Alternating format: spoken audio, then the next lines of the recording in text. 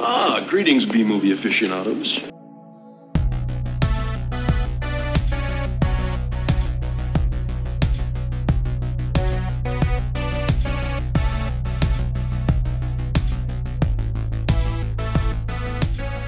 Hello, welcome to Couple of Flicks. I'm Tristan. I'm Nick. And I'm Zach. Yeah. Happy hot summer days. Yeah, and happy Shark Week. Oh, is that on? Yeah. Nice. Excellent. So, before we get started with these three very, very random, very different films, is there anything that you guys have watched recently that you want to kind of like mention? I started watching The Boys on Amazon Prime. Oh, yeah. Nice. Great show so far. Yep, I love it. I watched it like all in like 1 day, 2 days when it first came out. Yeah, I watched the first season during the whole lockdown experience. Yeah, that was good. I like that. It was funny. Yeah, I loved it. Yeah. Yeah. Other than that, I haven't watched too many movies between the last podcast. Yeah. Well, all my equipment broke at the same time, so I've had a lot more free time lately. So I've been watching a lot of stuff. You know, most recently I've been rewatching all actually some of them I haven't seen, but so not all of them are rewatches, but I've been watching and rewatching the Gamera films, which have either of you heard of those? Yeah. Sounds familiar. Yeah, it's like they're basically like they're kaiju pictures, you know, giant monster films, kind of in the same vein of the Godzilla, Mothra, and all them. And it's pretty much like it's just like this giant turtle thing flying around, farting everywhere, and you know, yeah. I guess they're made for kids, although they're Japanese and they're pretty gruesome considering that they're made for kids. But I guess I don't know, Japanese kids don't mind gruesome stuff, I guess. So a lot of anime is pretty violent. Yeah, some of that's the kids ones too. Like Naruto was pretty violent, the uncensored versions. Yeah, that's true. But they're pretty fun. You know, I've watched probably about 4 of them now. I'm watching them in order. So, and yeah, and like I said, I hadn't watched all of them, but you know, so a couple like 2 of the ones I've watched so far, I definitely know that I haven't seen before. So, but yeah, I don't know. I'm enjoying them. You know, I mean, they're pretty dumb, to be honest, but I mean, you know, there's not much you can really expect. Ultimately, it just depends on sort of your tolerance for like cheap miniatures, and I mean, I love that kind of thing. So, Yeah, it's fun. Yeah. Did you get the big Arrow box set? I did, yeah. Nice. And yeah, it came early. I was surprised. I was like, because I don't think it's actually been released yet. No. But yeah, but it arrived like a few days ago, and I was like, oh, nice. And it's pretty awesome, you know. It's like I probably shouldn't have paid as much money for it as I did, but I don't know, for like I had a weird sort of just desire to watch them, and I just was curious to see, like, I don't know, I was just curious about watching them, I guess. So yeah, I'm enjoying them. So Nice. yeah. And then aside from that, like the most recent thing I watched was this really unusual movie called Permanent Green Light, which is about this teenager who decides he wants to blow himself up. And yeah, it's kind of an interesting movie because like he's got a pretty supportive circle of friends who are actually like pretty okay with him doing this, and actually like yeah. But I don't know, it was very beautifully done though, like as a film, like it was very well done. And one of the directors is this guy Dennis Cooper, and the main reason I watched it was because Dennis Cooper is one of my favorite writers. He's a kind of a writer of subversive literature, and it's definitely a subversive type of movie. But I liked it a lot. So anyway, Nice. so yeah. What about you? Is there anything you can think of? Yeah, well, in the same vein of The Boys, I watched the 2nd season of Umbrella Academy, which is like an adult-oriented superhero series as well. Yeah. which I like a lot, just as much as The Boys. Maybe The Boys a little more, but I like it really well because it has to do with time travel and shit, and Yeah. pretty realistically how they keep fucking up the timeline and keep trying to reset, like fix it, but they can't because once the butterfly effect starts to roll and they can't stop it. So it's a pretty good time travel type show too. Yeah. I saw the first season. I haven't watched the second season yet. So yeah, but the second one centers like around like the JFK murder and shit. Oh, nice. Because they escaped the apocalypse through at that time warp in the first season. Oh, okay. That Vanya created, and they just go back in time. Yeah. Spread throughout like the 60s, and it's about them like getting together and trying to stop the new apocalypse, and shit, and stop the JFK murder and everything, and it's crazy. It's really good though. Yeah. I like it a lot.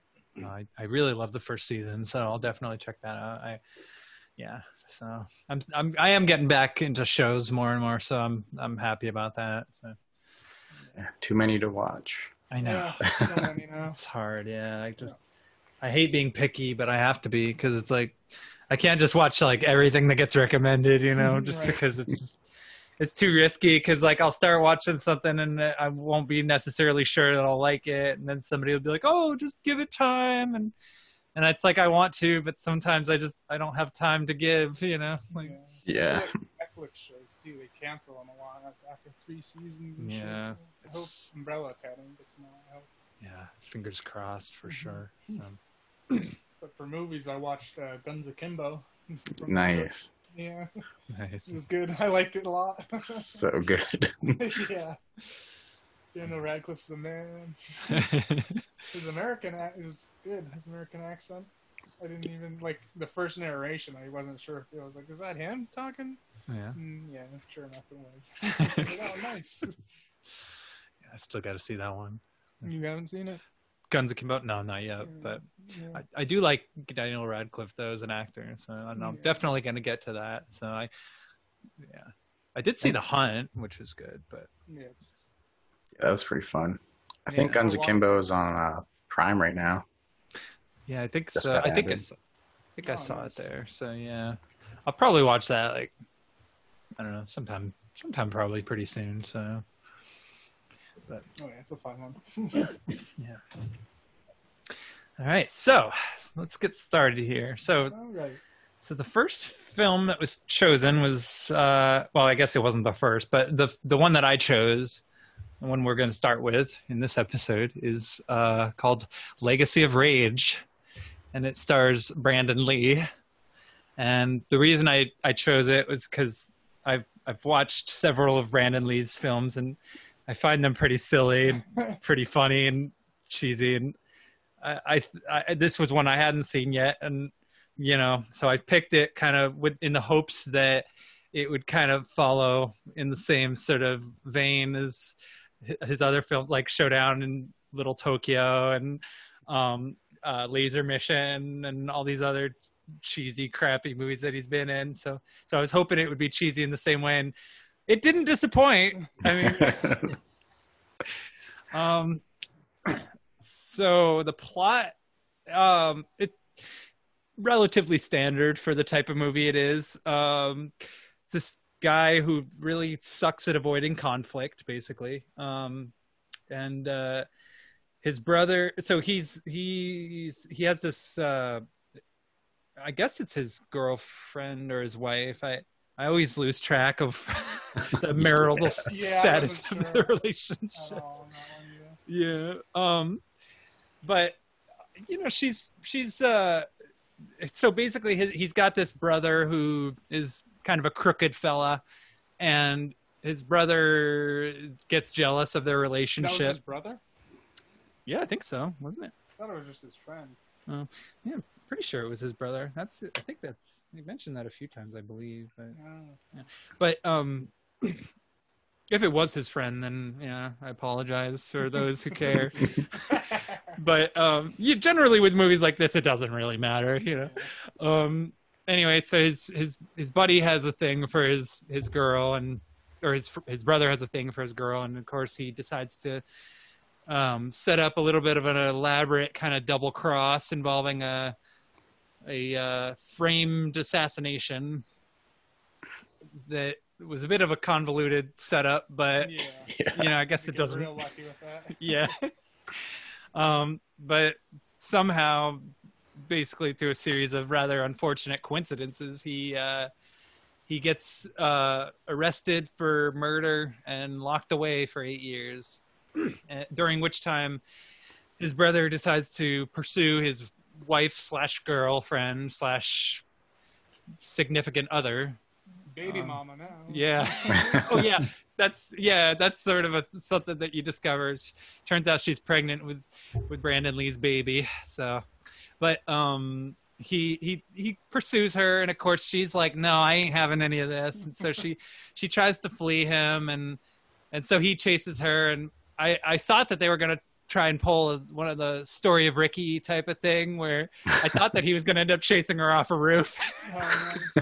Because that was one of the funniest things about that movie, Story of Ricky, was I remember that his girlfriend gets chased by these guys who are trying to, ravage her, so to speak, this gang of thugs, and they end up chasing her right off a roof. Like, she jumps off a roof in order to escape them, and she dies. So, yeah.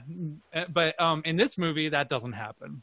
She actually manages to get away, and she basically she reconvenes with this other fellow who's like an associate of Brandon Lee's character, and they kind of pair up and flee the country. Yeah, some old creeper dude that was just like had a crush on something on her as well. Like, yeah, I did kind of get the impression that he was like into her as well, because like he was kind of flirtatious with her and all this stuff. But in the end, he doesn't end up doing anything. In the end, he ends up pretty much just like assuming the role of like the husband, just because that's kind of like, that's what she needs since now her boyfriend's locked away. And so they travel to whatever country. It's been like a week and a half since I watched this movie, Brazil. So I don't remember exactly. Brazil, yeah. And so they're kind of there. Yeah, they're fleeing from the bad dude. Yeah. They're in the mob or whatever. Exactly. And he's got connections like crazy, Yep. And meanwhile, Brandon Lee is in prison, and while he's in prison, he manages to establish a pretty good kinship with this gentleman who's rather graciously referred to throughout the film as Four Eyes. I love him too. Yeah. Awesome. Definitely the best character in the movie. Yeah. I also noticed, I wrote down like, oh, he got a better haircut in prison. Yeah. One of the first things that I noticed was like, oh, he has a goofy fucking haircut when he was out there. He had like the bowl cut. Yeah. Yeah, Brandon Lee's basically the hairstyles in this movie are rather questionable, for sure, just in general. But he's his buddy there in the prison. He's kind of a short fella. He's got glasses, hence the nickname Four Eyes, and he gets picked around and kind of pushed around in prison. But Brandon Lee ends up getting his back, and which leads to a couple of rather like kind of anticlimactic little tiffs here and there. Yes. A bunch of white dudes too. Yeah, like the fight in English. Yeah, and Brandon Lee, I mean, during the time this movie was made, it was obvious that his English wasn't very good, but at least he attempts to at least try and communicate. By the time he was in The Crow, his English got significantly better, so that's good. But in this movie, I mean, they definitely I think what they should have just not even bothered having any of the characters speak English. They should have just had them all speak one language, because it ended up sort of being a bit like inconsistent, It wasn't really clear exactly where everybody was from. So, I was confused. Yeah. So let's see. Then what happened? Oh yeah, Brandon Lee, he gets into some fights here and there, and the fights aren't super.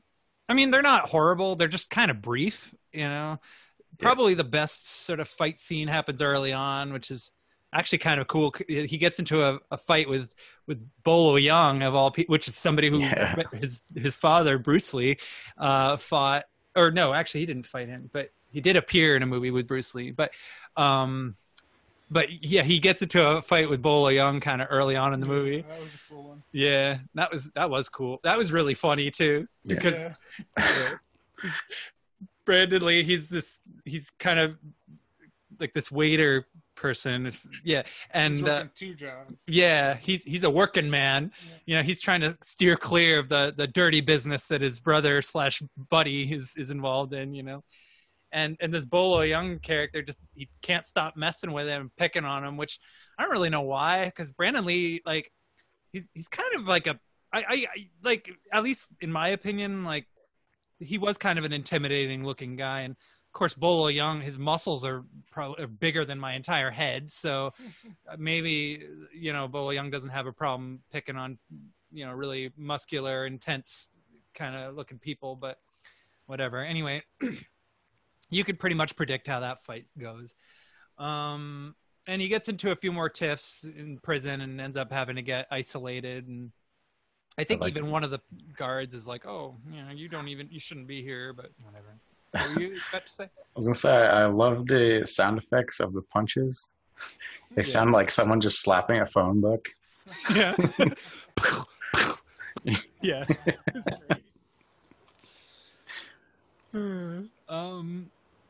So let's see. So I've got this right so far, right? Yeah. Okay. I think before, like, the 8-year skip, he does find out, like, people find out that it was a setup. Yeah. It was that. Yeah, pretty much. Eventually, it becomes common knowledge by, like, pretty much everybody, even the prison guards. Which, you know, then you have to wonder, like, why does he have to still be in prison for 8 years? But, you know, I mean, sometimes just some systems are really strict like that, and whatever. So the film jumps ahead 8 years. Let's see. His girl. And that was, like, all the way to the jumps ahead, like, most of the movie too. It was really drawn out till that point. Yeah, the first 2/3 of the movie are pretty slow. Like, basically everything I just described is what the first 2/3 of the film consist of, you know? Yeah. And then the third act is when it pretty much becomes like nonstop action. Like, it basically turns into a video game cutscene afterward. So she travels back to the country, you know, from Brazil, with this person who's, you know, playing husband. And by this point she has a kid, and they go to a hotel, and right away the brother spots her. Yeah, he just happens to be there. Yeah. Which is like the ultimate coincidence. Mm-hmm.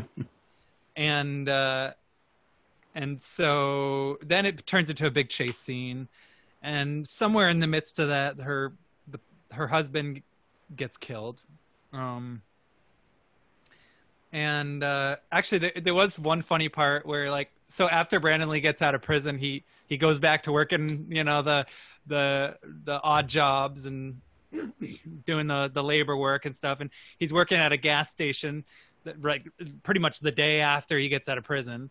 And he's pumping gas, and of course his brother shows up, and they have a bit of a stare down, you know, and they don't exchange words or anything. It's kind of like like, I know you screwed me over, you know.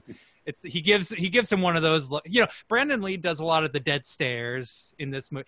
Whoever like operated the camera in this movie really, really loves Brandon Lee's face, because we get a lot of close-ups of him just given the dead stare look, you know. And of course Brandon Lee, you know, he's a very handsome fellow, so of course I'm sure the audience isn't going to complain about that kind of thing.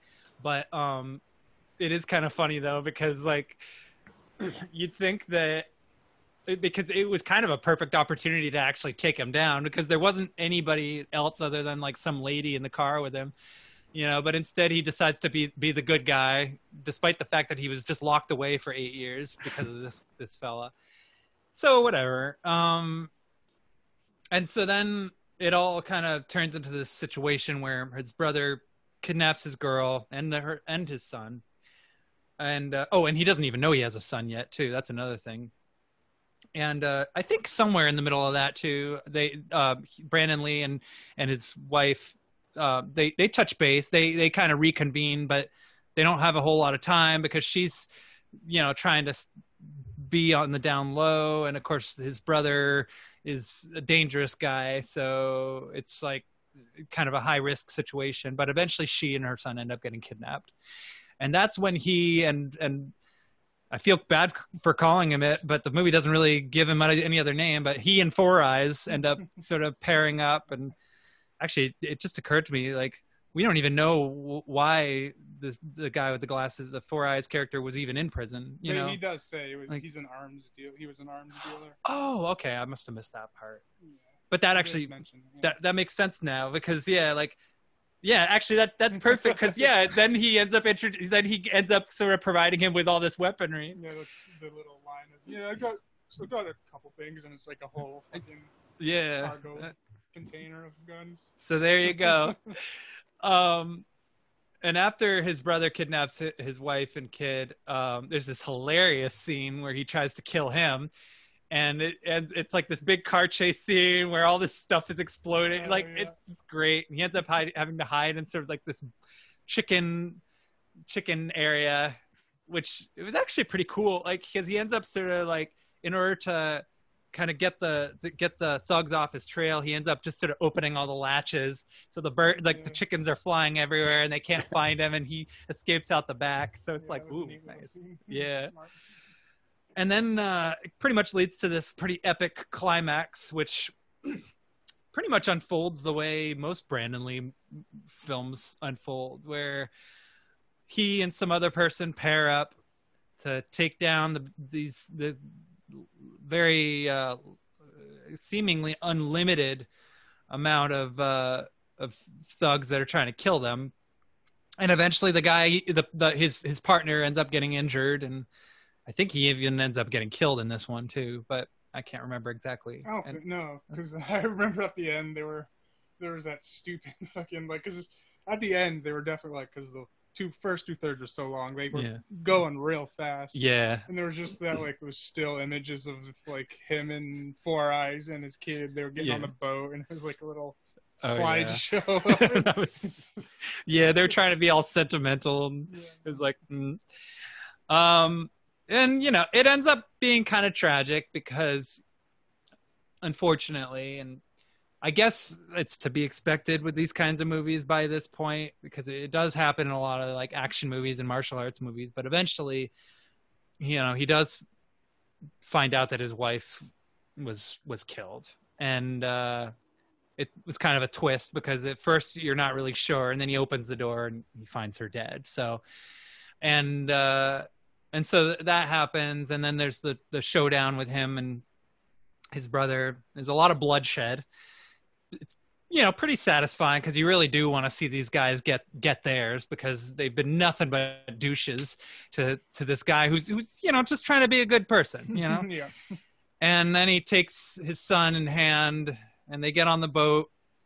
And his son is like, "Oh, what happened to Dad?" Because the old guy who was with his wife was in Brazil, like, he's dead. And it's like, oh, it's tragic. But at least he and his son made it, so. Sail off into the sunset. Exactly. And it ends up being kind of a bittersweet ending. Pretty much everybody's dead, but, Good guys make it out alive. Exactly. And that's what's most important. So. I liked it. It was pretty much exactly what I expected. It was pretty dumb, but I still really enjoyed it quite a bit. What do you guys think? It was a little bit of a letdown. Yeah. Expected a little more action, in that first 2/3, but yeah, it was still pretty okay. Yeah, that's what my sentiment. It was slow in the first two. I was like, oh. Yeah, it was definitely slow. That was the biggest problem with this movie, is that, like, it does pick up in the end, but by that point, it's like there's about 20 minutes left. There's only so much ground they can cover. They kind of have to summarize things really fast, and then it's mostly just a lot of death. And a lot more gunplay than I was expecting. I thought it was going to be some fist fights and shit. Yeah, that was the other thing I was kind of bummed out about, was there just weren't a lot of. They're just generally Brandon Lee's movies for whatever, like I don't know, he was never really as into the martial arts stuff as his dad was. He was more into the gunplay and the weaponry, and there's always like a few moments in his films where he does some hand-to-hand stuff, or even like maybe like a couple like knife throwing things or whatever. But yeah, for the most part, I think he was always more into the arms and the big guns and the overall sort of pyrotechnics and explosions and all that stuff. He was more into that sort of thing than he was into the sort of like kung fu and all that. So I was gonna watch Rapid Fire after, but I didn't have time. Yeah. Rapid Fire's like, I'd say Rapid Fire's probably about on par. I'd say both are better than Laser Mission in my opinion. And then Showdown in Little Tokyo is like, it's fun, but it's also really dumb. Like, but yeah, it does have a great like line that he gives to Dolph Lundgren near the end, though, which I think is kind of a famous line by this point. Because I think people have like kind of used the clip where he says to him, I just wanted to say, in case we end up dying, you've got the biggest penis I've ever seen on another man. Wow. And then Dolph Lundgren's like, thank you. Jesus. Yeah. Nice. So, kudos for delivering a line like that with a straight face. Right. Yeah. I mean, this one was a little on the nose too, but I guess a lot of martial arts movies are like. The very first scene was like a save the cat moment kind of thing where he saved this little girl from, well, not really saved her, but grabbed her and chased down the bus she missed and reunited her with her family. It was like, that was just hilarious. there. It was just there. I was like, oh, this is just to prove he's a nice guy, isn't it? Yeah. I had to put a save the cat moment in. Yeah, I loved that. That was so funny. Yeah. 'Cause it's like, yeah, the movie really wants you to like. The movie didn't even have to do that much to make you root for him, but it really wanted to go like above and beyond to ensure that you want this guy to make it. So. Yeah.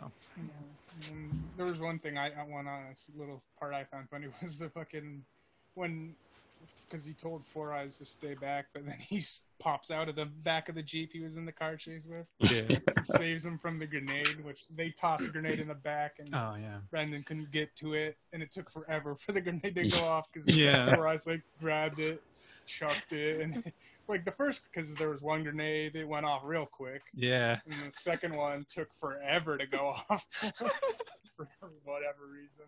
Yeah. Actually, this movie, to be honest, it actually kind of reminded me of Surf Ninjas, like because like that scene reminded me of Surf Ninjas, and then there were a couple other parts that reminded me of it too. And so it kind of got me wondering if Surf Ninjas was inspired by Brandon Lee movies. Like, maybe. Yeah. Wouldn't be surprised. Yeah.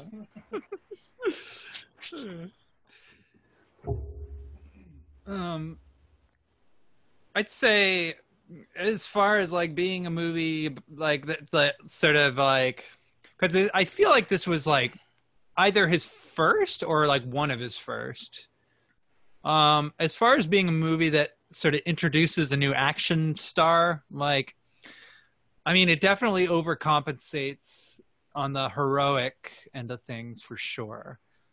But even though Brandon Lee like wasn't really that much of an actor, I mean, he was pretty much like going off of his sheer charisma, which can definitely like get an actor like that like far in movies like this.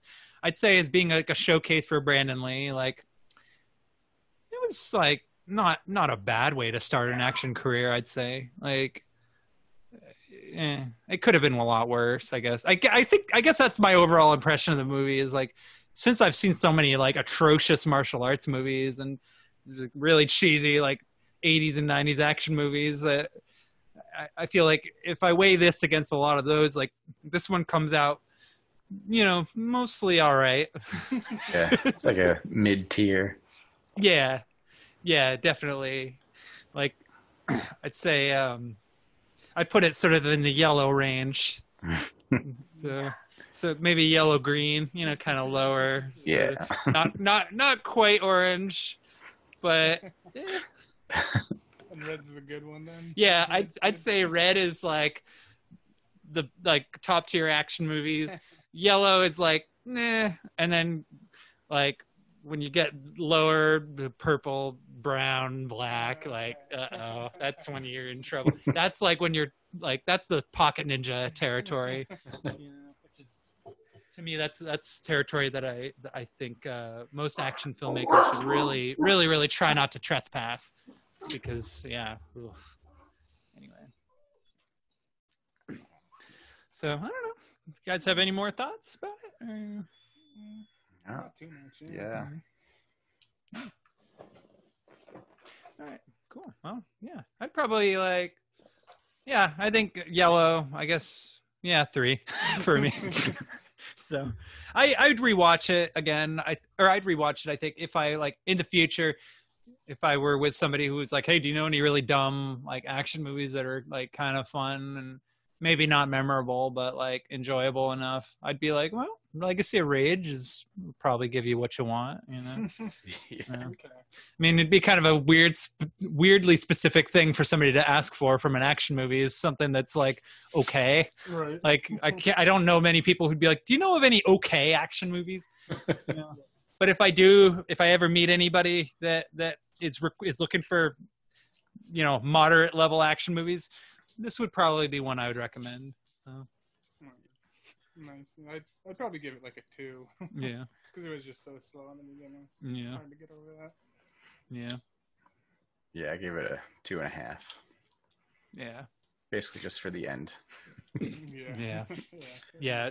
The third act is definitely the highlight, even though it happens really fast and it's, a little bit hectic. I'd still say that's probably the strongest part of the movie, and I think the main reason I enjoyed the first 2/3 is because it's enjoyable to me to watch a movie that pretty much just is almost like a checklist of cliches and it was kind of fun sort of having all those sort of expectations kind of fulfilled, and also it was funny to watch Bolo Young get his ass whooped by Brandon Lee. I gotta admit that was really, really funny. Yeah, I wasn't expecting him to show up. Yeah, I know. Neither was I. I had no idea he was in this. I was pleasantly surprised. I was like, ooh, So. Anyway, so yeah, Legacy of Rage. So the next movie was your pick. My pick. Yeah. It was Milk Money. Yeah. And do you want to be the unlucky bastard who has to describe the plot? I guess. All right. So this is a coming of age ish, but more of a rom-com movie. Yeah. But it's still a coming of age storyline with the main character. But basically, I mean, it's a family movie, it seems. Yeah, with prostitution at its core. Yeah, it's a very interesting theme for a family movie. Right. It's you got to have a really free-spirited type of family, I think, to go to this one with the kids. So, yeah. So it starts out the first line of dialogue was, "You ever fart and sneeze at the same time?" I had to write that one down. Yeah, that's a good first line. Yeah, it was just basically the kids were, having a little camp out in the treehouse and shit, shining lights that look like boobies. Yeah. Shining their flashlights and just joking around and shit. As soon as that line was uttered, I knew this was going to be a winner. So. Right. Yeah, and who'd have thought it turned out to be such a heartwarming tale? Yeah, for real. So that basically the first little part was the kids you're introduced to. The main kid, what is it? Frank was his name, or something like that. Yeah, something like that. Yeah. I had it written down somewhere, but anyway, yeah, he's the main character kid. Yeah. And then there's Kevin, he's a nerdy kid, and then we had the cool guy. Forget his fucking name. The cool kid, though. Yeah, I think he was the one I thought was the funniest. Yeah, he was hilarious. Yeah. I liked him a lot. Yeah. But basically, they're making a little time capsule thing of things they want to know or whatever they are. Yeah. Or when they're adults or when they learn that what adults are or something like that. Yeah. Like, Because like these kids are like kind of like roughly sort of adolescent, or at least like two of them are, and then one is like one on the cusp, like right like on the cusp. I think like the main character is sort of the youngest of the three. yeah. So. Yeah, it is. Kevin, Frank, and Brad. Brad's the cool kid. Yeah. Of course his name's Brad. Alright, so Kevin, like one of them puts in a fucking diaphragm. He's like, he didn't know what it was. So, yeah. But like fucking, I think Kevin knew what it was. The nerd. Yeah. He like mentioned it, and they just kind of blew him off. Yeah. Like, no, that's not what it is. One of them puts in a fucking eyelash curler. Yeah. And then Frank, the main character, puts in a picture of his mom. Yeah. He doesn't know what it's like to have a mom. Yeah, because his mom like died something? Giving birth to him, I guess. Yeah. Apparently, and so we find that out, and he's like, "Yeah, I just want to know what it's like to have a mom." And yeah, it's just kind of sweet. Yeah. Yeah, I was like, "Aw," yeah. Right. Yeah. And then the next morning, we're introduced to like his life. He's like kind of an adult little kid doing his own laundry and showering and making breakfast for him and his pops, making coffee for his dad, who's played by Ed Harris. Yeah, that was nice. I didn't expect him to show up. I was like, "Ooh." Ed Harris, hey. Yeah.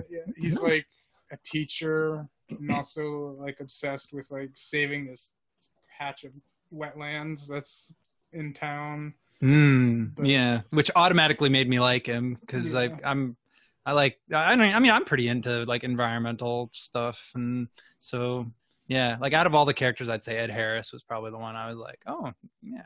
Yeah, he's complex. Yeah, not seeing him play something other than a villain. Yeah. Yeah.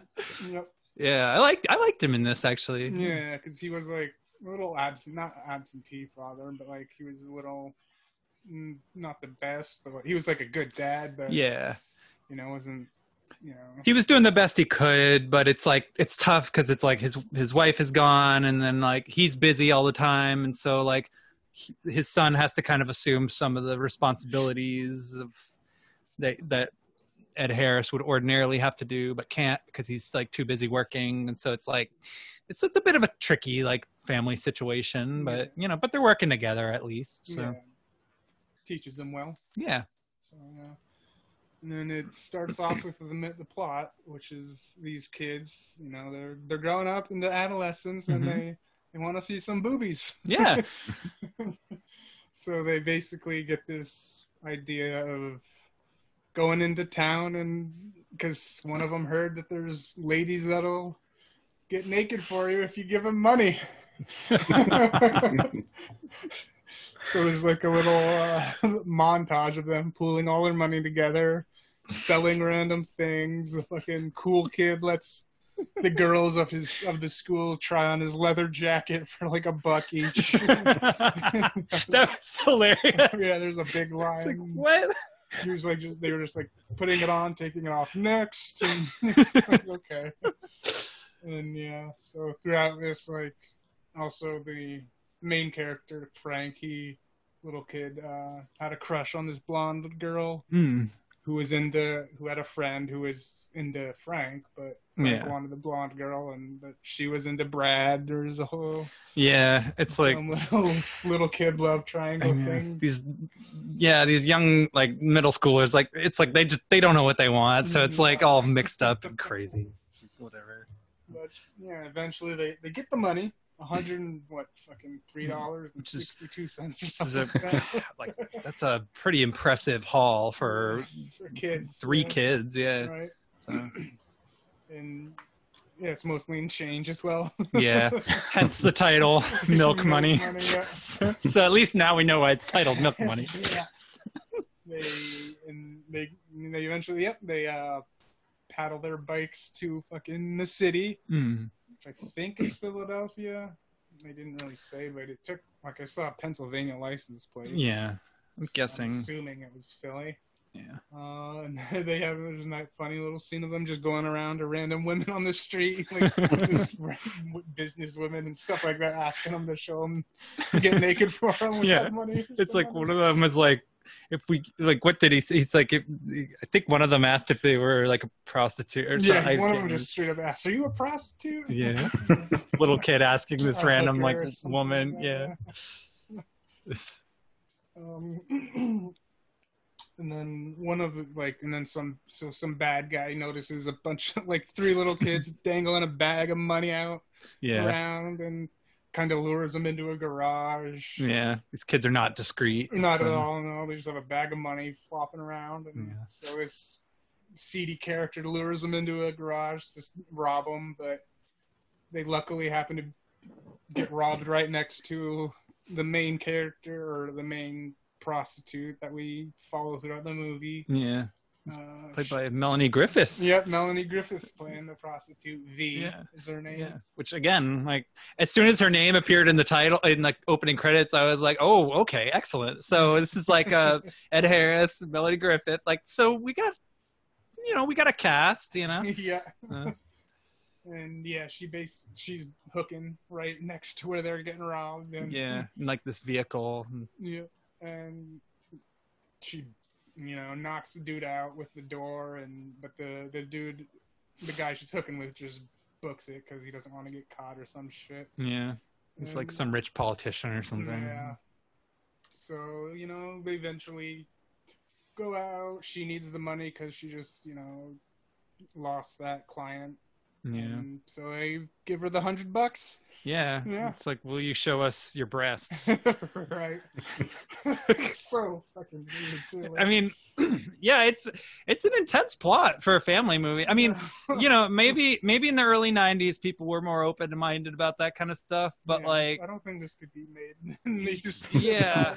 I think it was just shit, like I know. looking or prostitutes. Yeah. I think just people these days are just too uncomfortable with the idea of like, I mean, the theme of prostitution in and of itself is already sort of a like contentious theme for a lot of people, which like I'm not bothered by the subject matter, but like I know a lot of people like don't really feel super comfortable with the idea of like prostitution just as a profession, so putting it in a family movie is already sort of like a sort of a kind of a risky thing to do. And then having it be also about children is also kind of is, yeah, a little weird. I was like, is this okay to watch? I was like, oh. I mean, it's a PG-13, so it is PG-13. Yeah, It's not fully family. Yeah, like it's not like the kids are like being like really crude or anything. Actually, for the most part, obviously they do say some gross stuff, but it's not like, it's more just like innocent gross stuff rather than like vulgar. Like when I was their age, I said way worse stuff than they did. So I think they say shit a few times. Yeah, that's like the worst thing they say, I think. So yeah. Like right after that too, she shows them, but Frank, the main kid, hides his eyes. Yeah. Like the little good boy he is. Yeah, he decides to be a gentleman. Yeah. And they're done with that. They're off the street, and she gives them cigs too. Oh yeah. Like, yeah, we're supposed to. Brad's like, yeah, it's a necessity to have one of these after sex.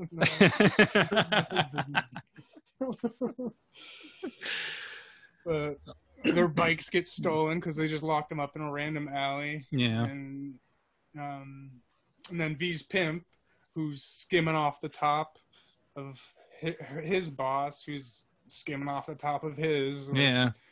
She takes his car because she just wants to get out, and then notices they need a ride. Yeah. So she drives them over to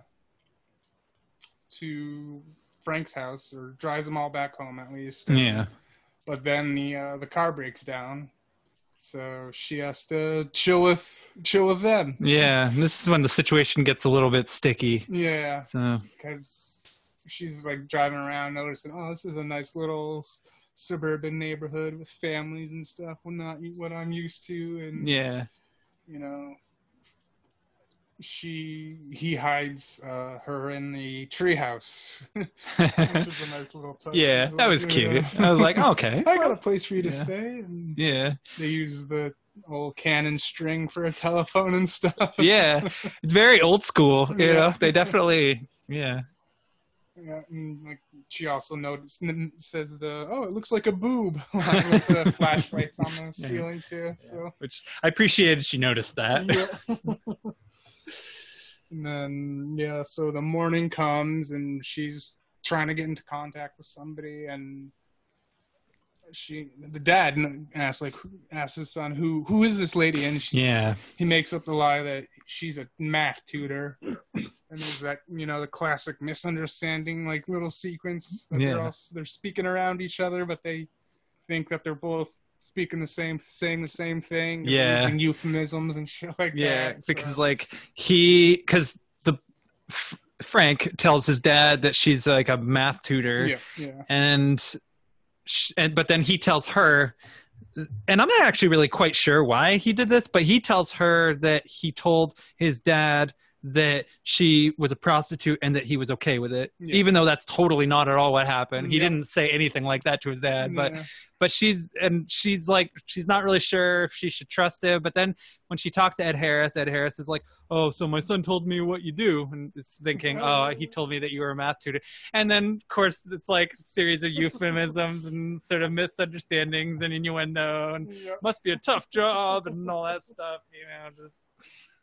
Which it does start to stretch a little bit thin, but I don't know. It's like for a harmless well, maybe not harmless, but for a family comedy, it's like, it's kind of charming, to have these two characters sort of cutely sort of misunderstand each other, talk past each other without realizing it, and like having like this, I'm just picturing like a weird family in the theater being like, oh, that's so quirky. Right. Like I like that. Another little cute scene was him and his dad just having a TV dinner eating contest. That was beautiful. That was some gross looking food though. It was. Yeah. It's like, ugh. No wonder they wanted to eat it fast. Yeah. And so eventually, I guess, the pimp gets killed eventually, and because he was skimming off the top of his boss, and he found out, but he also blames V. And so she's has to hide out at Frank's longer, and then she plans, and the car is broken down and everything. So and she has to pretend to not be a prostitute too. Yeah, which is like she goes out into the city with the kids at one point, and like she's looking all prostitute-y. She's trying to get dudes as well to get some, I don't know, some cash or whatever. Yeah. And like two of the girls, like I forget, one of them's like, oh, that's very bad or whatever. Oh yeah. I don't even remember. The blonde girl Frank Yeah. I thought that was pretty funny because it did kind of remind me of the way like a lot of girls like around that age tend to, because girls tend to mature faster than boys do, and so like naturally like a lot of girls sort of figure out a lot of the stuff like regarding like what like prostitution is and what all this other stuff is, like regarding like sex and stuff. And so it's funny to like kind of see them sort of like react in that way. It's almost like playing off of that. And so it's like, and they knew too. Yeah. Like Frank even tells them when they first see her, oh yeah, she's my aunt or something. Which didn't go out too well a little later on. But, so like that. So this is actually the second movie we watched that has sex education. Yeah. This one did it way better too. Yeah. So they're having Frank has a oral report on sex education he has to do. Yeah, and his teacher doesn't help him at all. Yeah, she's useless. Yeah, she expects him to somehow like figure all this stuff out without even providing him like any assistance or any assurance or guidance or anything. She's like, you have to write about the female anatomy. It's like, Damn. Great. Now what I'm going to do. So he ends up getting a Cosmopolitan magazine, which is not a good thing to read if you want to learn about like female anatomy, by the way. Is there a place like a girl or you can touch to make him go crazy. That comes up. But anyway, like, so his oral report was awesome. Was so just amazing because they lure the teacher out by saying she has a phone call. Yeah. And then they bring V in, and she's like wearing like a leotard of some sort that he like draws on her body where like, and this is the like where the ovaries, where the eggs are stored, and here's the fallopian tube, and here's the uterus, which he said it's like a fist-sized baby motel. He calls it that, and like the teacher came back quick too because it was just like, we'll call that. Oh, no one's there. Okay, and then she's like trying to bang down the doors, and he's like showing them, like, you know, with a pointer where all this stuff is, and all the kids are like ignoring the fucking teacher banging on the door. But Melanie Griffith's character V just pretty much just goes along with it. Like she's digging it. She thinks it's funny, I'm sure. Yeah. Meanwhile, the teacher's like banging on the door, trying to find the right key. It's like, oh gosh, you know. And like Frank gets a bunch of clout now in the school too because he's has this cool hot older lady. He's like the first night she stayed over, his friends didn't believe him. They're like, "Oh no, you're full of shit." Like, but he showed him, like, whoa. And even like the blonde girl was impressed with him too. Yeah, this hot old, like older lady. But okay, so then eventually there's conflict. Yeah, they go on, like V and the dad eventually go on the date. There's still that miscommunication going on. Yeah. And that leads to a funny little scene where like they're on they're on the date. They're on a date, and like the little nerdier girl was like, "Oh, that's his sister," like, or whatever. And the mom was like, "Oh, you could learn a thing or two about them," because they were real close. They were hugging, like real close, all smoochy almost. You could learn a thing or two about them, and then because she had a little brother, like they're good siblings. They love each other. Yeah. And then they fucking kiss, and the little brother says, "What does he say? There's no way I'm doing that." There was some pretty funny lines in this movie, actually. Yeah. There was that one. Oh, I forgot about the one. Because at one point they're like, what was it? They're like. It would have like way earlier in the movie. She like checks to see if they have wires or whatever, and then she's like, "You're not hairy enough to be dangerous." And it's oh my god. Oh yeah, tell them to lift their shirts. Yeah. You see mine, I see yours. Yeah. So everybody ends up flashing each other. Yeah. And then so eventually, they were on the date. Yeah. And then Kevin's dad, the nerdy kid's That's dad, right. Yeah. He finds out that she's in town, and he used her, apparently. He used her services and freaks out because he doesn't want his little life to get ruined over it. And he calls up his pimp or whatever. Yeah, the head honcho. The fucking Waltzer, played by Malcolm McDowell. Yeah. Yeah. So this is a reappearance from him on this show. What was the other? Class of 1999. We saw him in before. Okay. And in this movie, actually, one thing I got to say I didn't quite like about it was I kind of felt like he was underused, like for being the villain. I don't know. He didn't really end up doing much. Like he was threatening, but he's also pretty lenient too. Yeah. And also he had a really unusual accent too. Like he didn't sound the way he usually does. Like, because McDowell, he has a kind of like he's got like an English accent, but with some sort of like slight Russian sort of like inflections.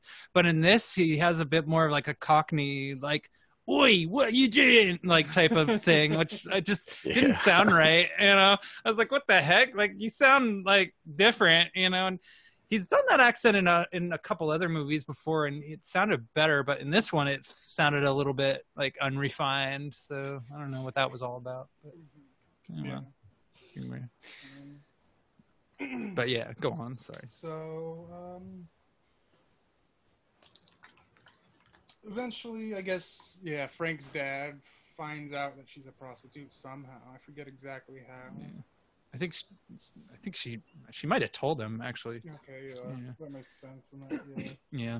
Um, And like at first he's kind of like, oh no, takes him some time to kind of like accept that, which I guess that makes sense, but I don't know.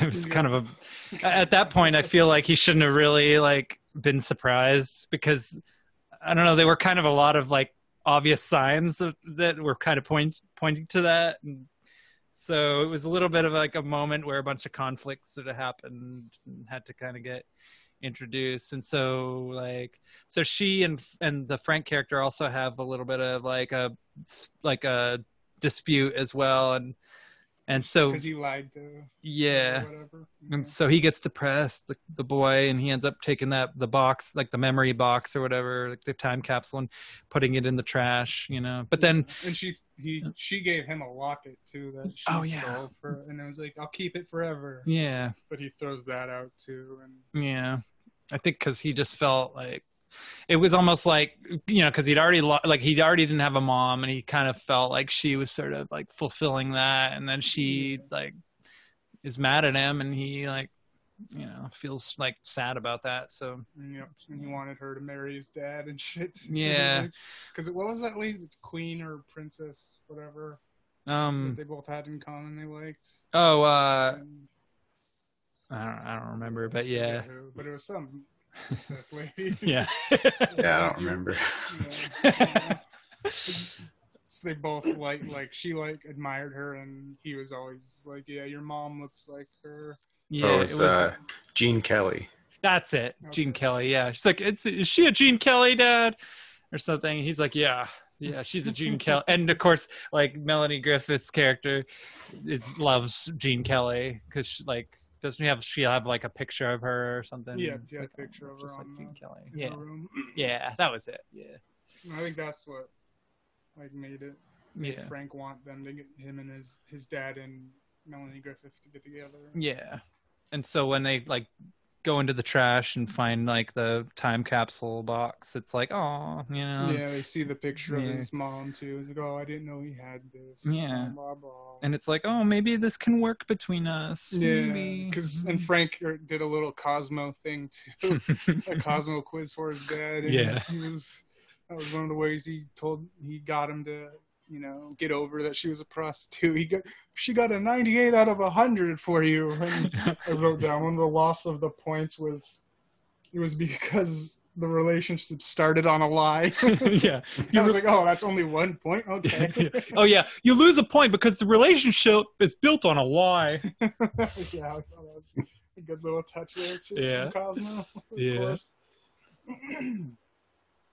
But yeah, so then they have like a dance. A dance. Yeah, the there dance we go. Comes next, and while they're at the dance, McDowell, is found V tracking her down. Yeah, and the dad gets the car fixed after a while because he kept putting it off and everything, but eventually after they got in a fight, he wanted, I guess, to make it up or do something. Yeah, because he felt bad for like shaming her, basically, like for being a prostitute. Which again, I'm not quite sure why he did that, but whatever. Yeah, I mean, maybe that's what I liked about this little rom-com was that there's always a fight between the two main love interests, but this one ended real shortly. Real quick. I was relieved because I get tired of watching movies where like conflict happens for no reason and then it gets drawn out, and like that happens in so many romantic comedies. But yeah, like I think How to Lose a Guy in 10 Days was probably one of the worst examples, where both the characters are idiots and then they discover that they're both like double crossing each other, and then instead of being like, oh, whoops, maybe we can put aside this bull crap and maybe work this out, instead they decide to get mad at each other for no reason. And it's like, ugh. But in this movie, they're only mad for like a brief period of time and then they get over it really quick. And and I have to say, kudos to Ed Harris for like, not, because again, I know prostitution is sort of a difficult issue for a lot of people, but it isn't for Ed Harris's character. Yeah. So especially for a '90s flick. It was like, Yeah, pretty progressive for Yeah. the early '90s. Although I could picture some people maybe getting offended by like the way like women are depicted in this movie, but I don't know. To me, it was so obviously tongue in cheek that I couldn't even really like. And I grew up with like 5 sisters, and so like I feel like I have a pretty good idea of like what generally tends to be considered misogynist, and like I don't know. For me, I didn't feel like this movie was really that bad. The only thing I didn't really like one thing I will say is like the Anne Heche or the Anne Heche whatever character who's like she's basically this character who's like hanging around Malcolm McDowell, and she's another prostitute, and she does literally nothing in this. Prostitute? I thought she was his girlfriend. Oh, maybe she was. I guess I assumed that she was a prostitute because she was dressed really fancy, like she was, but she does pretty much nothing in this movie. Yeah, like she just says some dumb line, like she's a dumb blonde, but she's not Yeah. blonde. Yeah. Kind of thing. Yeah. But she doesn't add to the plot. She doesn't add to the conflict. She shows up. She says like you said, she says like 2 things. She's like a non-character, so she could have just not even been in the movie, and it wouldn't have even changed anything. Yeah. But well. Yeah. So they're at the dance, and Kevin, I like, yes, he came to the dance. Yeah. Like, they're all dressed up and looking fancy, and he's just a fucking mess. Yeah. Because he puts 2 and 2 together that his dad hired V. Yeah. So he's just like, all like, I don't give a fuck anymore. Yeah. He doesn't say that, but like, he basically says that. He's like, disillusioned by his dad. Yeah. Because his dad, like, he was like a neat, proper kid. Yeah. So his dad telling him, blah, blah, blah, you have to be. And then he's like, my dad's a liar and everything. And yeah. It's like my whole life is a lie. And blah, blah, blah, you know. Oh, actually, my other favorite line in the movie was in during my 2 favorite lines. The one about them not being hairy enough to be dangerous, and then the other line I really liked was the during the dance. Like, there's like some nerd characters who are like sitting on the bleachers, and they see the Melanie Griffith's character, and they say like, what do they say? Now I don't even remember the line, which is funny because it was like my favorite thing. It was actually did make me laugh, but it was like, what are the chances of, or no, it was something like that. Yeah, like what are the chances of something, or what do you? Yeah, it was some mathematical, and then they start. So yeah, what are the chances of somebody like us like getting with a girl like her or something like that? And then they all get on their pocket calculators and start making estimates. It's like what? Yeah. And then one thing I did notice too, they had a lot of callbacks in the movie too, like in the very first scenes where he's like, in the shower. Before he's like, making breakfast for his dad and everything. He was like doing a little dance, and I was like, oh, this fucking kid can't dance. And he's like, and then like a minute later, he's like, I can't dance. I was like, oh yeah, no, you can't, man. Yeah. And before the dance, V gives him a little dance lesson. Yeah. And so at the dance, they rock it out on the dance floor. They're, it's that classic. They're the only 2 dancing while the whole parties, circling them watching. Yeah, it's like it decided to become an 80s movie. I was like, ooh, okay. And lots of character arcs, surprisingly. Like for the type of movie this is, even the characters that aren't even important get character arcs. It's like, okay, cool. Yeah, and then and so like even all before that, it was like when one thing was that when he told his friends that she stayed the night over, that he bet his jacket. The cool kid Brad's jacket, so he was walking around with a jacket, looking all cool, gaining the respect of the girls there, and like, and as he was dancing, he was gaining even more respect, and like the little blonde girl was like, "Oh, he can dance. He can dance real well." After the dance, he goes up to the blonde, gives her jacket, but goes with the nerdy little girl that has an eye on Frank. Yeah, it turns out that Frank was, the film sort of makes you think it's going to be about the blonde girl, but no. He goes with the girl that likes him and has interest in him instead of the one that's superficial. Yeah, probably say, I guess it's perfect. It's like, yes, good going, dude. Right? Yeah. And then so it more or less ends with A chase scene. Yeah. Yeah. Like, so. Malcolm McDowell gets locked in a closet. Yeah, that was fucking hilarious. Yeah. I love that. I was like, so yeah, he sees the car because his dad comes to the dance. Yeah. With the fixed car, and then Kevin's dad calls her a slut, and then they start fucking fist fighting and shit, and Yeah. the whole fight breaks out while McDowell's there trying to get V. Yeah. And then the kids help her escape, lock him in a closet, and fucking Frank's driving. Yeah, which the chase scene was pretty intense for this little movie. Yeah, that part was hard to watch. I didn't like that. I was like, uh-oh. I mean, I already have kind of issues with car scenes in movies where I don't know if you folks remember how sort of negatively triggered I was watching Maccabee with the stupid alien things going like driving around like idiots, not knowing what the heck they're doing. But this was even worse than that because Frank he has no clue what he's doing as far as driving. He couldn't reach the pedals and drive, like you see over there. Yeah, and he's not even looking outside the windshield. It's like he has to either be on the gas or look out the window, but eventually Brad gets on the gas so he can look out the window and drive. Yeah. And they're telling him to gas brake and shit, and it's an intense fucking car chase for their little suburb town. I would have given the movie an R rating just for the car chase. Yeah, it'd been like rated R for an intense car chase. Yeah. Mature themes. Yeah. But the car chase ends with them making it across a train track while the train's crossing. They make it, but McDowell's on the other side. Yeah. And the car blows up. Yep. And wasn't there like it was because Malcolm McDowell was pursuing them, and was there like supposed to be like money in the trunk or something like that? Yeah, there was money hidden in the gas tank. Yeah. Well, this is why the car wouldn't work. The money's gone. Yeah, the money's gone. Burnt to a crisp. Or so they think. Yeah.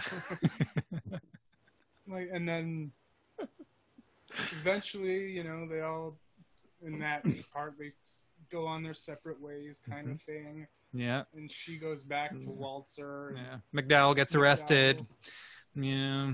Yeah. Does he? Because doesn't he? Or no? He does. And then she goes to the Pope or whatever. Yeah. Which is the guy above McDowell. Yeah. And he lets her off. Just I don't know, because. Yeah. He's like.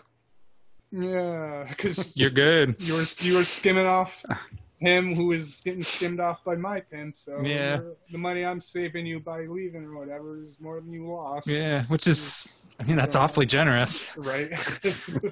Oh well, she gets away scot-free. Yep. Good for her, I guess. And so the dad.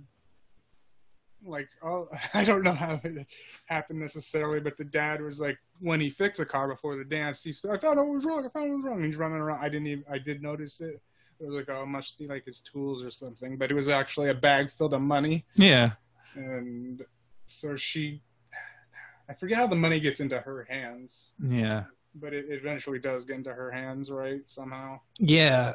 It was like, I don't know. It was it happened somewhere in the midst of all the crazy, the kooky situations. Yeah.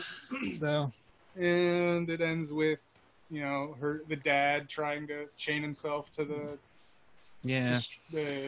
tractors or whatever that are trying to rip out the wetlands. Yeah, he's willing to make that sacrifice. He's willing to go to jail just to preserve this one spot. Which is actually kind of a gorgeous spot, I must admit. Yeah. So.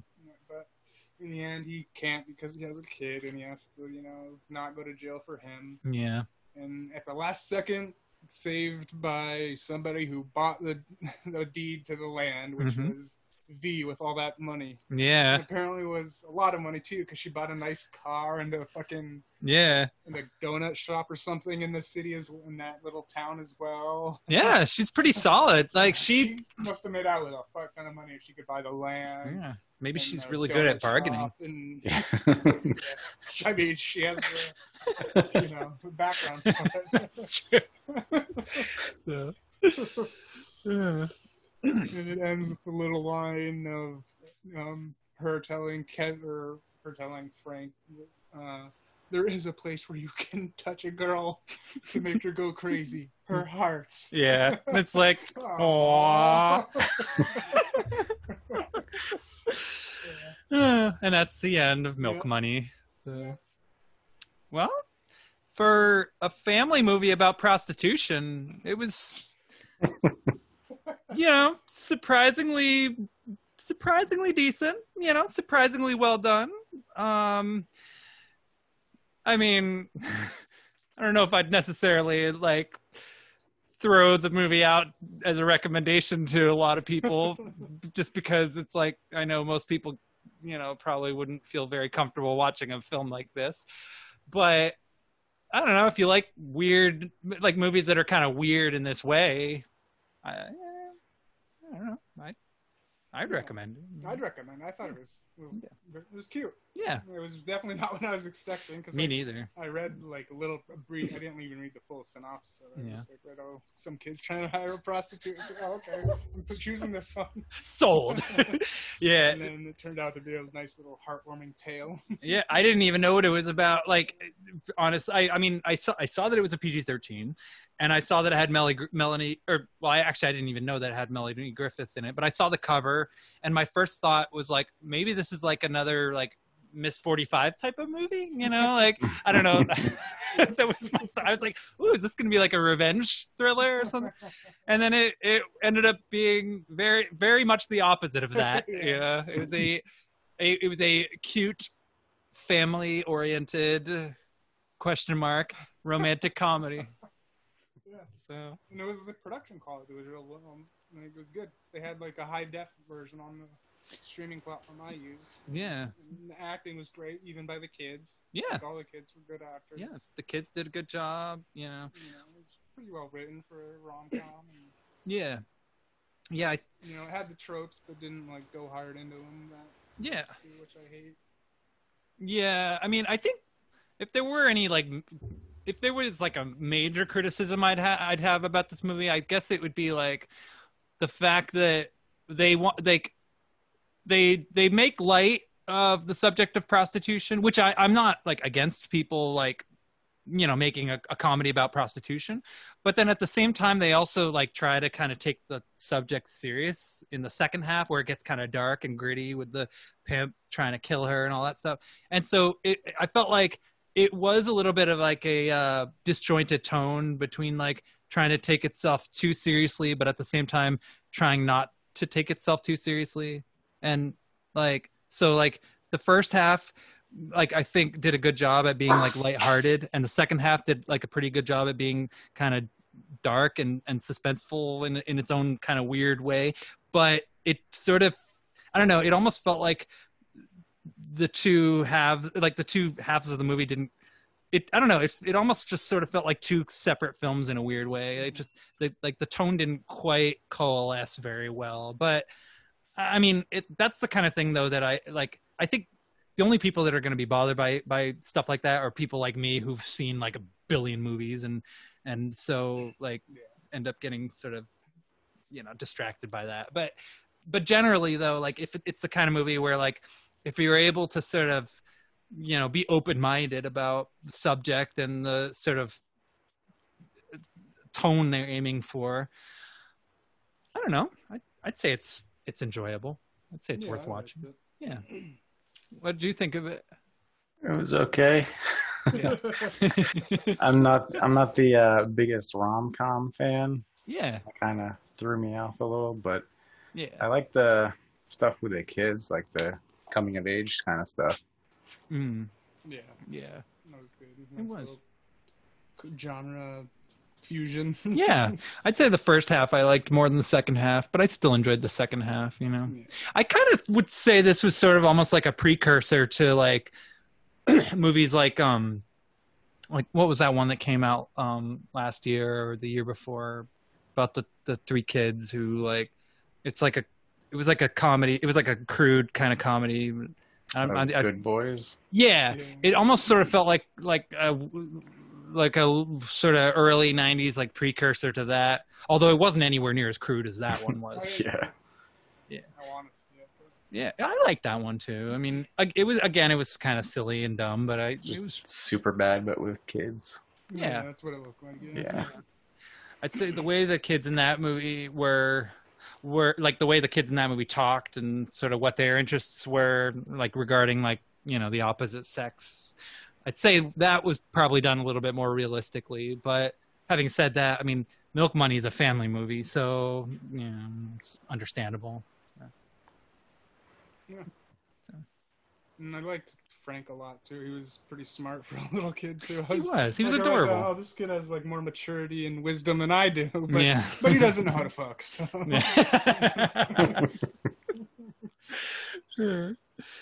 Well, yeah, I don't know. I'd give it a 4 because I liked it quite a bit, honestly. And I teared up a little too in the emotional parts. And I was like, it's got watery at least. I was like, oh, that's cute. And I did feel a lot of sympathy like for him regarding like the fact that he didn't have a mom. I mean, and also just like him getting sort of when he started having issues with the Melanie Griffith character. It's like, I mean, it's like the two characters in the movie that I really, really didn't want to see have conflict, you know? Yeah, because it resolved pretty quickly, which was nice. Yeah, I'm glad they didn't dwell on it. I'm sort of divided between like a 3 and a 3 or a 4. Like, I think I'm leaning toward a 4. Yeah, I think I'd probably give it a 4 as well. So I gave it a 2.5. Yeah. Nice, yeah. I'd say that makes sense. If it's definitely not one to watch if you don't like romantic comedies, because it is another one of those like checklist type of romantic comedies. But I don't know. It's definitely different though from what it totally was not the kind of movie I was expecting it to be. So I was pleasantly charmed by it. And one other thing that I like too is. It was just little throwaway stuff. They were trying to figure out what V stood for, and like Frank first asked, like Valerie, Virginia, West Virginia, and then his dad does the same exact thing too, like Vicky, Virginia, West Virginia, and it turns out in the end, spoiler alert, it's actually Eve. And she said, yeah, I dropped both of the E's in my name, so it was just V. It was Eve. That's her name. Yeah, I didn't expect that. Twist. That was probably the biggest twist in the whole movie. Yeah. Oh, shit. Yeah, it's like, oh, her name actually doesn't start with V. Yeah, Milk Money. Yeah. Milk Money. Milk Money. All right. So the third film and final film we're doing on this show is your choice. Yeah, I guess I'm the oddball this episode. Which is funny considering that. My pick is Dr. Alien. Full Moon Features movie. Yes. Directed by David DeCatio. Yeah. However you say it. That's how I pronounce it too, David DeCatio. I'm not actually sure how it's pronounced, but that's how I've always pronounced it. So. Yeah. I've seen a few of his films. Yeah, I think the only other one I've seen is Creepazoids, which has a lot of references in this movie to that movie. Yeah, I think I saw Creepazoids. Yeah, I'm pretty sure. Anyway, but it's another one of his with Leona Quigley. Oh yeah. Okay. Yeah. I did see that one then. Yeah. I've seen. What else have I seen? I've seen a couple. I think I saw one of those stupid Brotherhood movies that he did, and then I saw Leather Jacket Love Story, which I'm not going to recommend to you guys, but I mean, personally, that's more my cup of tea. But I'm not going to throw that one around too much. And then there was one that I saw the cover for called A Talking Cat, ! That's the one I'm most curious about. But anyway, but Dr. Alien is what we're talking about today. So. Yeah. So we start out with the biology teacher, which we later find out getting chased by some orb. Nice little graphics there. Yeah. Yeah. It's like, And then excellent. Title card. It was an intense little car crash too. Yeah. Well, they spent some money on stunts here. Yeah, I was like, okay, this is some heavy duty, full moon we got going on here. Yeah. And then cut to the main character, some nerdy kid with like a sitcom style family. Yeah.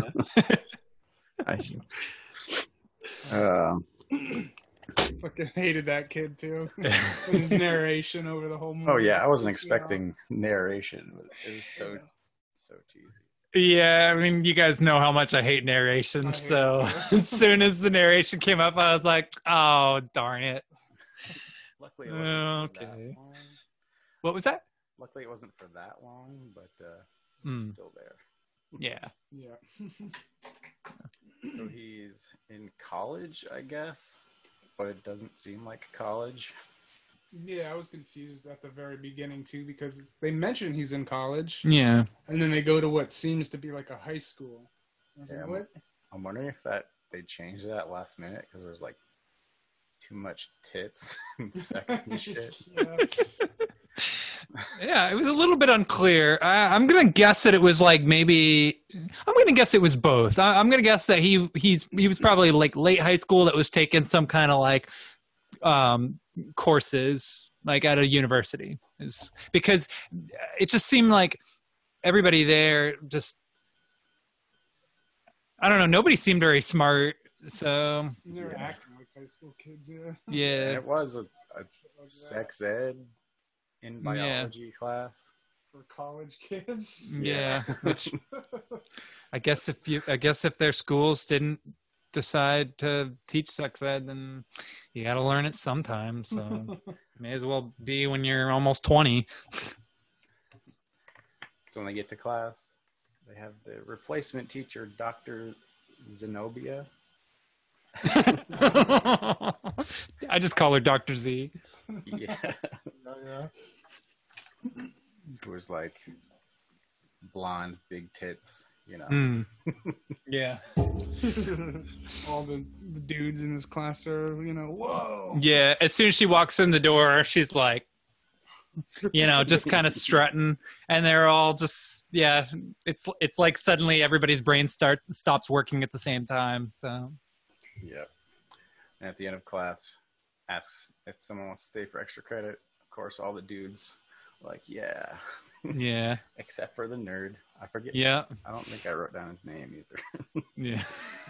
Yeah, fucking nerd. Probably like John or some generic name like that. Yeah.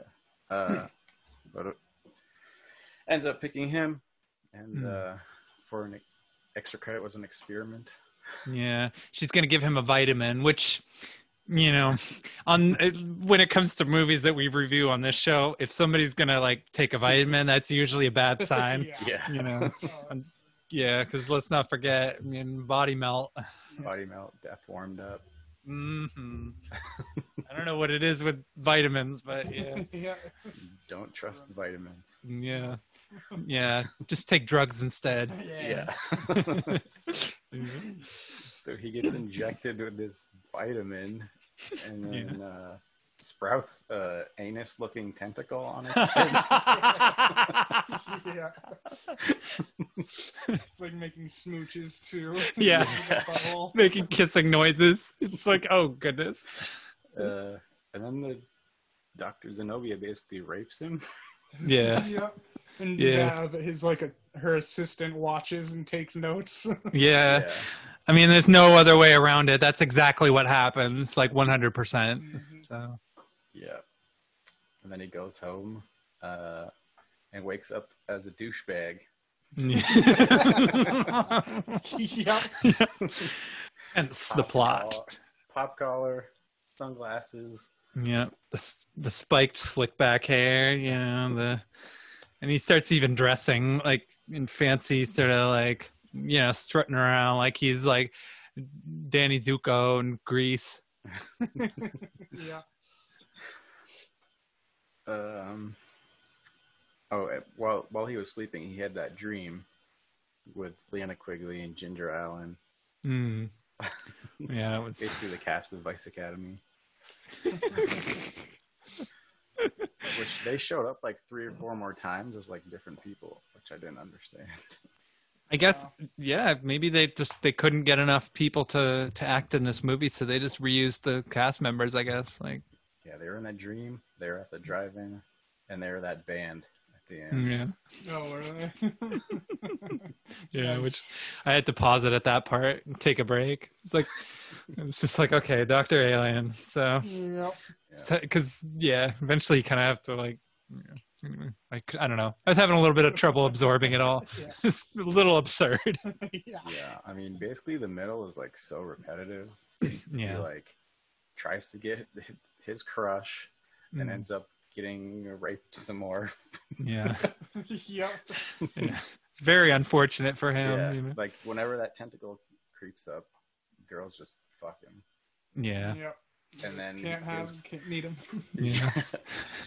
And then his girl doesn't want him anymore. It happens again and again. Yeah. I don't know It's actually kind of a tragic movie, really, when I think about it. Like, I'm surprised she kept going back to him after all he was doing and shit. I know. Because she caught him like screwing people as well. So Yeah. she came back after that. At least he didn't go ballistic and start shooting people with .45. Yeah. where am I?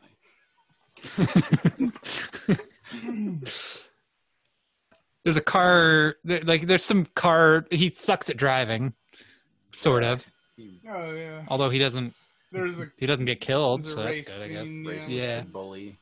Oh yeah. Bully. And she's like, "You're not gonna do that," but he does. Yeah. She Yeah, gets was- pissed at him again there too, yeah. Yep.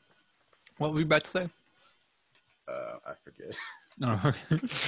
It's basically the same shit over and over again. Yeah.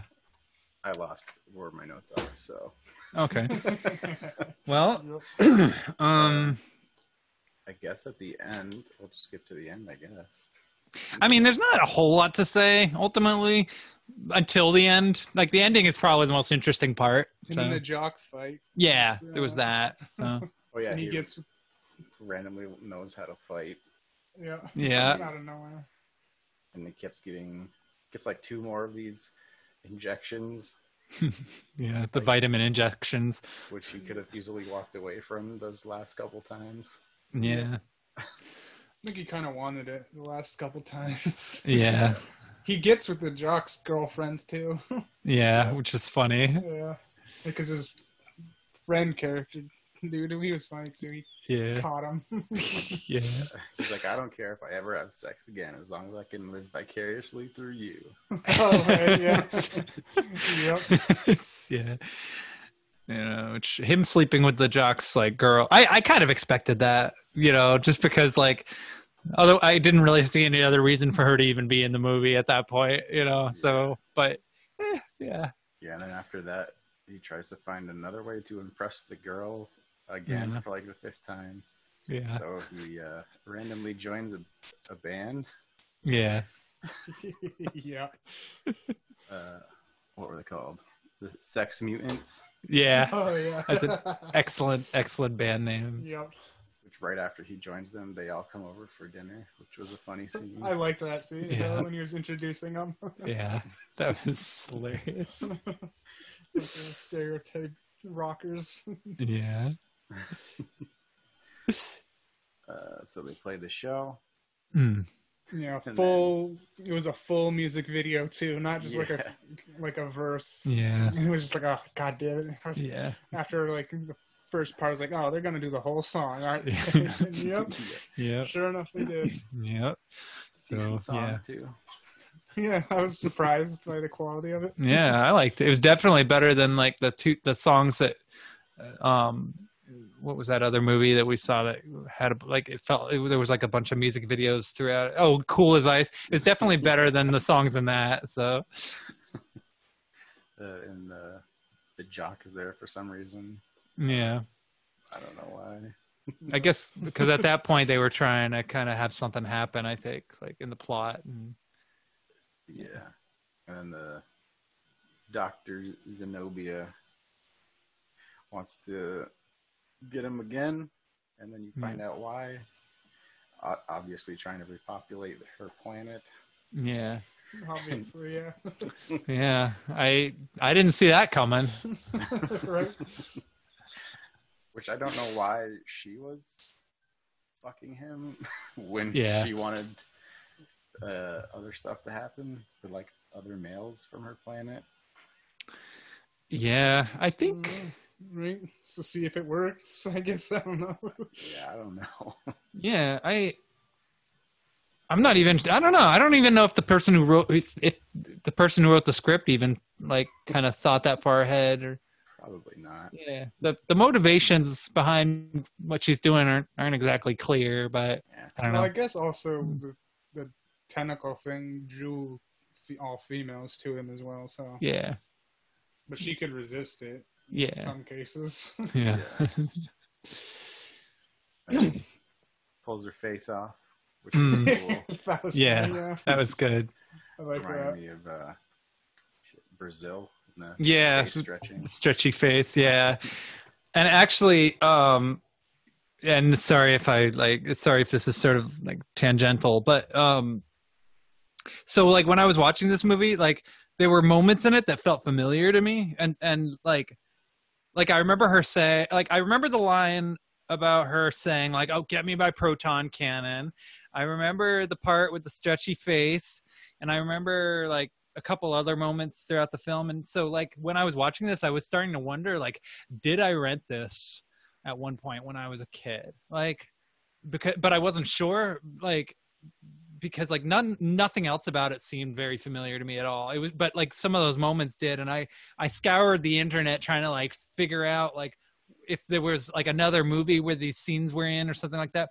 It turns out like when I was a kid, there was some CD-ROM game that I played on the computer that had clips of this movie in it, and it had like the part where she's stretching her face out in it for some, and that like for some reason like I remember that, you know. So when I was watching this movie, I was like, oh, that seems so familiar to me. It's really weird, yeah. That is weird. I didn't know that. Yeah. But then after she takes her face off, it's a giant fucking blue head. Yeah, like bug-eyed, like Yeah, bug-eyed blue head. yeah. And then her assistant there, he grows an antenna. Mm-hmm. Or no, after that, she shoots up the club. Oh yeah, That's it, yeah. Blasting. Starts blasting. Yeah. Starts blasting. I don't remember why they stopped, but they stopped. And To explain everything, basically. Yeah. basically. They had to take a break from massacring people to explain more of the plot. Yeah. Yeah. That was the laser beams are so fucking weird looking. So bad, yeah, the effects. They spent all the money in like the 2 car crashes. I think there were 2 car crashes in it. Yeah, they spent the budget on the car crashes, the makeup, on the alien, probably the main character's wardrobe at the end. You know, he's wearing the belly shirt, you know. And yeah, that's probably it. Yeah, skipped out on the visual effects. Yeah. So the assistant has the tentacle come up, and basically all of that experiment with the humans was for nothing. Yeah. Yep. Like, Which- okay, never mind. Yeah. We're going to Vegas. Which that was probably my favorite part of the movie, is the fact that basically it just everything became irrelevant all of a sudden at the end. Like, I just thought that was hilarious because it's like, wow, okay, well, I guess that's okay. I guess I can accept that. So. I mean, it didn't really make a whole lot of sense up to that point anyway, so yeah. It's like, I guess this was like a situation where these aliens like were trying to do something smart and they botched it, but kept on trying anyway, and it just wasn't working, and so they gave up and moved on. Yep. She wanted him to come back to the planet to repopulate it as well, and he didn't want to go, of course. No. Which, who can blame him, really? I don't know. I think I would go, maybe. Just, going to a new alien planet. Why not? Yeah, I mean, how many people get to do that? Yeah, good point. I guess maybe I would go as long as they promise not to give me any vitamins. Yeah. And then at the end, the girl wants him again for like the 5th time. Yeah. They end up together, Yeah. I guess. Somehow she's like, well, you've tried this hard so far.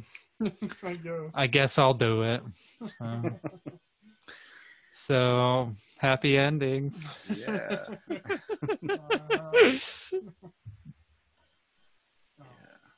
So, what were your overall kind of thoughts on it? It was really bad and cheesy, but I loved it. Yeah. Yeah. Yeah. It's about how I felt too. Raunchy 80s comedy movie. Yeah. Yeah. 80s sex raunch. Yeah. Which, that's pretty much the only reason to see it. Is for the raunchy humor and the makeup effects. Yeah, Well, the makeup effect, I should Can't really say. expect too much coming from Full Moon, so. Exactly. Like, as soon as I know that a movie I'm watching is a Full Moon production, I set my expectations very, very low. Yeah. So, yeah, because most of their movies are crap. And this is not the worst Full Moon video I've seen. No, So, I mean, I've seen not. a lot of, like, I've seen Beach Babes from Beyond. I've seen a lot of their stuff. I saw that Bloodstorm movie or Subspecies or Bloodstone, whatever. You know, like that. Just mostly just softcore Euro trash. But I've seen all those. I mean, a lot of Full Moon videos because my dad, like, he has like dozens of them on VHS. Because he used to work at an electronics store where they would get like various sort of types of media through, and occasionally they'd get sent a bunch of screeners, and of course, like, people would sort of look through the box of screener tapes and be like, oh, don't want that. Oh, no, Puppet Master 3. Well, stuff like that. They'd kind of just sort of shuffle through those, and this might have been one that he had, but probably not. And so but a lot of those movies are stuff that I used to just kind of put on in the background while I was like reading a book or playing a video game or something growing up. So a lot of Full Moon videos I kind of like grew up sort of half watching, because most of them were just really bad, cheesy acting and stuff. But I don't know. Sometimes I actually sat down and watched. Like, occasionally they would catch my attention and I would be able to focus on them for more than half an hour. So they're bad but fun. Exactly. Yeah. Like, if you're looking for cheap trash, it's it's almost like I kind of consider Full Moon video to sort of be like in the same vein of Trauma, except not perverted, like Trauma movies tend to be. So yeah. That explains it, yeah. Yeah. Sums it up. Yeah. Although this one was a little perverted. Oh, no, pretty perverted. Yeah. I gave it a 3. Yeah. Yeah, it's what I gave it to. Yeah. I think that's what I'd give it as well. Yeah. 3. Yeah. 3 is about right. So, I'd watch it again, I think, if I was in the mood to get drunk and watch something dumb. Yeah. So it's kind of perfect material for that. So yeah. So Dr. Alien. Dr. Alien. Yeah, it's as far as cheap crap goes, it's pretty solid piece of cheap crap. So Yep. yeah. All right. And that, I guess, concludes the episode. So, do you have it? Do you know what you want to? Do either of you know what you want to choose for next week's? I think I know what I want. So. I got 2 picks again. Okay. Do you want to do a coin flip? I like the coin flip idea. Yeah, I do too, actually. Let's see. Do I have? I think I have coins. So, what are the 2 choices? Like, or So, you don't have to tell me the title or anything. But we got the horror comedy again from last oh time. yeah. Okay. And then martial arts horror. Okay. Cool. I guess. I can't seem to find any coins. Do you have any? All right. I'll have to remember it next time. Yeah. Well, in the meantime, do you want me to just say what my choice is? Yes. Okay. So the film that I chose for us to watch. It's something I've actually already seen, but I saw it like at least 2 decades ago. So if not even longer ago than that. It's a movie called My Boyfriend's Back. And yes, it is a romantic comedy. However, it's also a zombie movie. So this is pre-Warm Bodies, and pre-Shaun of the Dead. So that's my choice. It's My Boyfriend's Back. I have heard of that one. Yeah. Yeah, I saw it when I was like maybe 7. And I remember really like enjoying it a lot, but I have a feeling it probably hasn't held up that well, but I still want to watch it anyway, or rewatch it. Just, I don't know. I remember it being kind of a cheesy, like sort of more on the cheesy side. So I'll give it yeah. I chose Just One of the Guys. Okay. Have you seen it or no? No. I haven't seen it. I ordered it a long time ago, but it got lost in the mail, so I never got it. Oh, no. Yeah. Well. All right, well, I got a coin. So. Oh, excellent.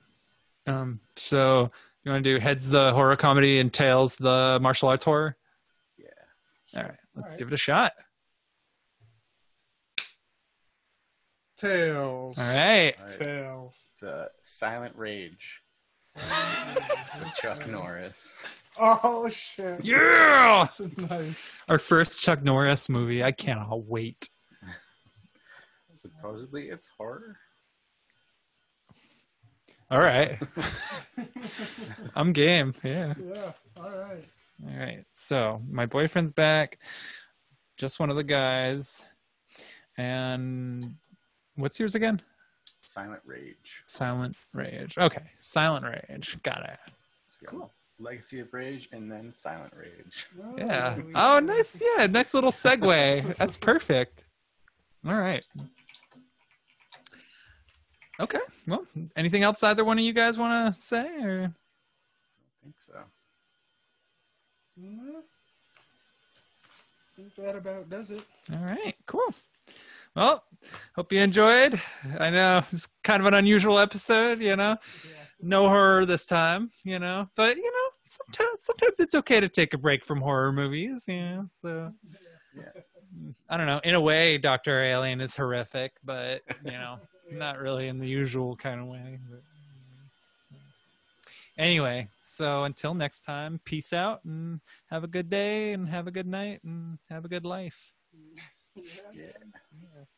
See you guys later. Yeah. Later. Take your vitamins. Yeah.